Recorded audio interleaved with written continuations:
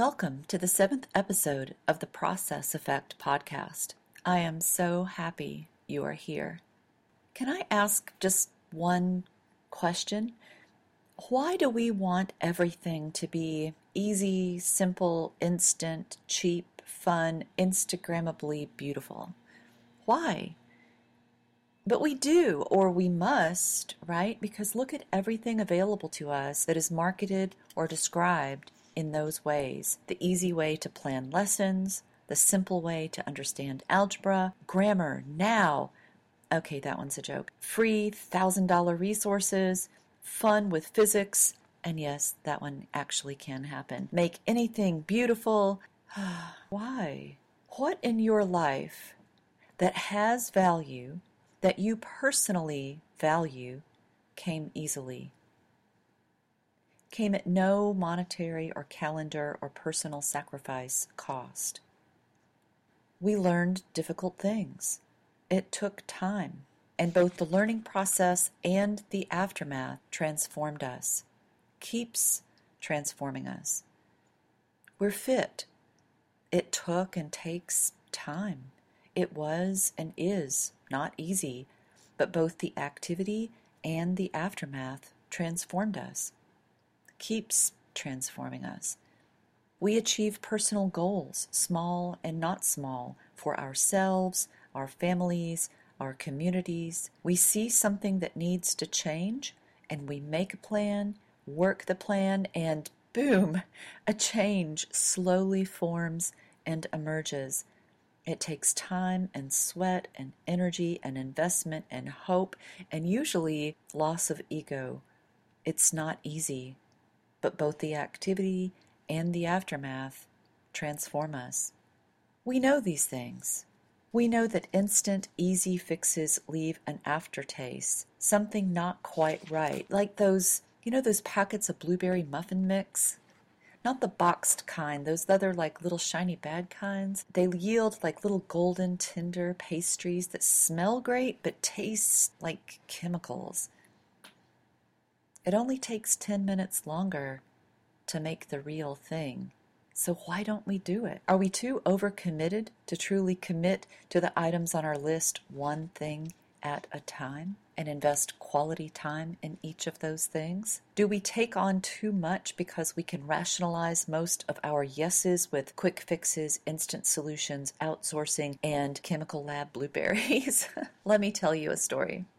I know this mom who, like the rest of us, only wanted the best for her family and kids.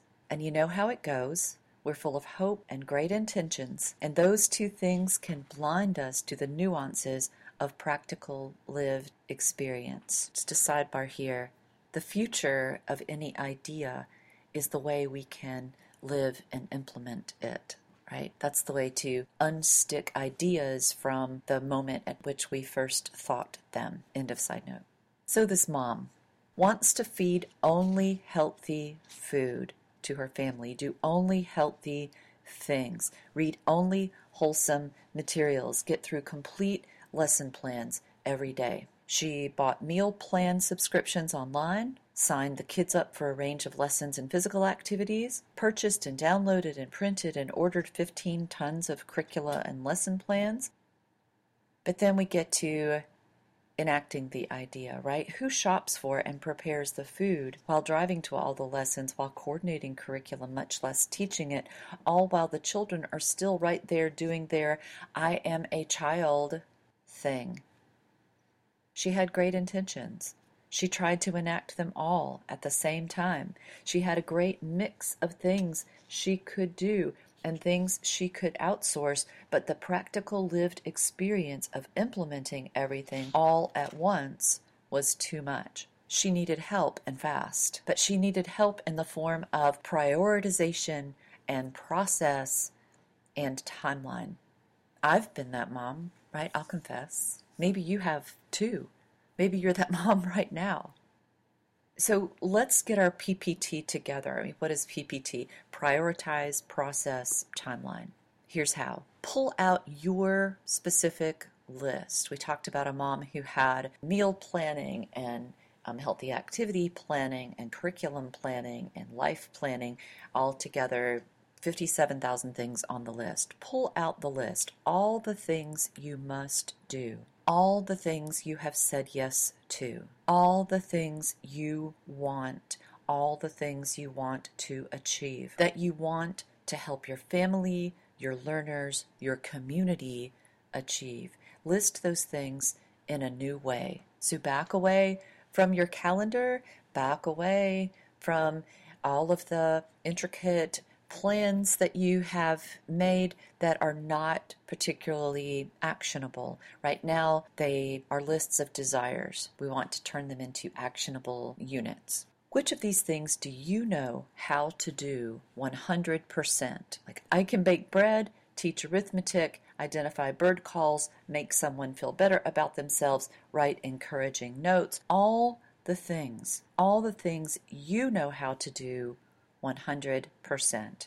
Then, which items on the list do you need help to perform? You send receipts to the accountant, you go to the downtown baker for bagels or birthday cakes, you pay a dance teacher to teach your child to dance. All of those things on the list that require intervention, outsourcing someone else to help you. And this is not the quick fix, fast help. This is the slow, the amount of time that it actually takes, intervention and outsourcing and help. Finally, the third part of the list. Which items on the list are very hope-based?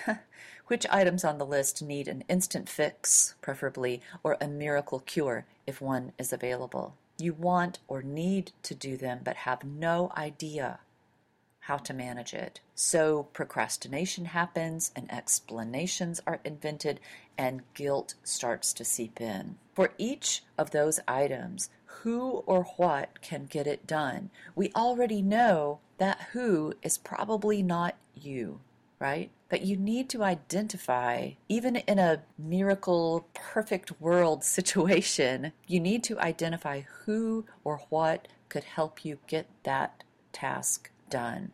Be specific. Who or what will make it happen?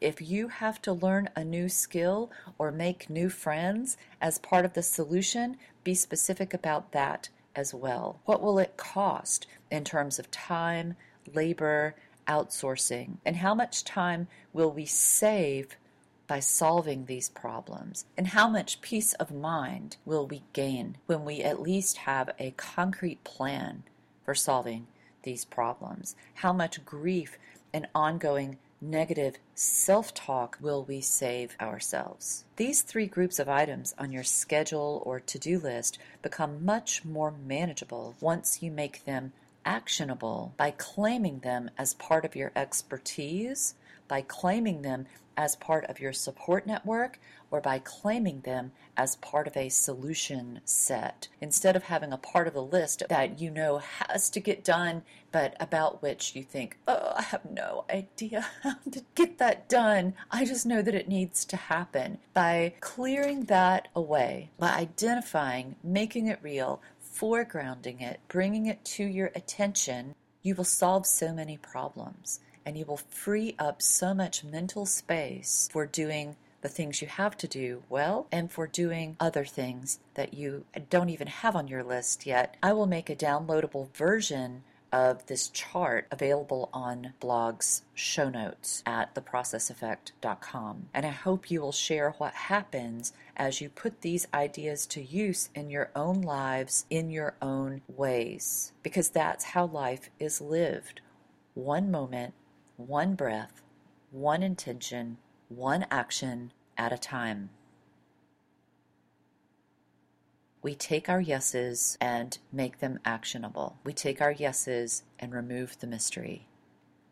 That way, we can get on to the next moment and to the rest of our lives. Wow, I thought I needed a yes button, or what is it? Easy button, or a fast button, an instant button, miracle wand, whatever it is. I thought that's what we would talk about, but of course, it all boils down to process. We ended up talking about process, didn't we? Of course we did.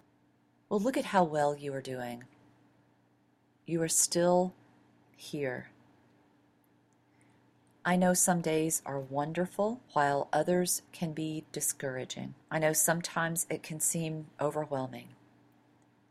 But you can do this. You are the right person for this job at this moment. And somewhere, someone believes in you. I know I do. Just keep going. And thank you so much for joining us on this episode of The Process Effect. We will see you again online and next week.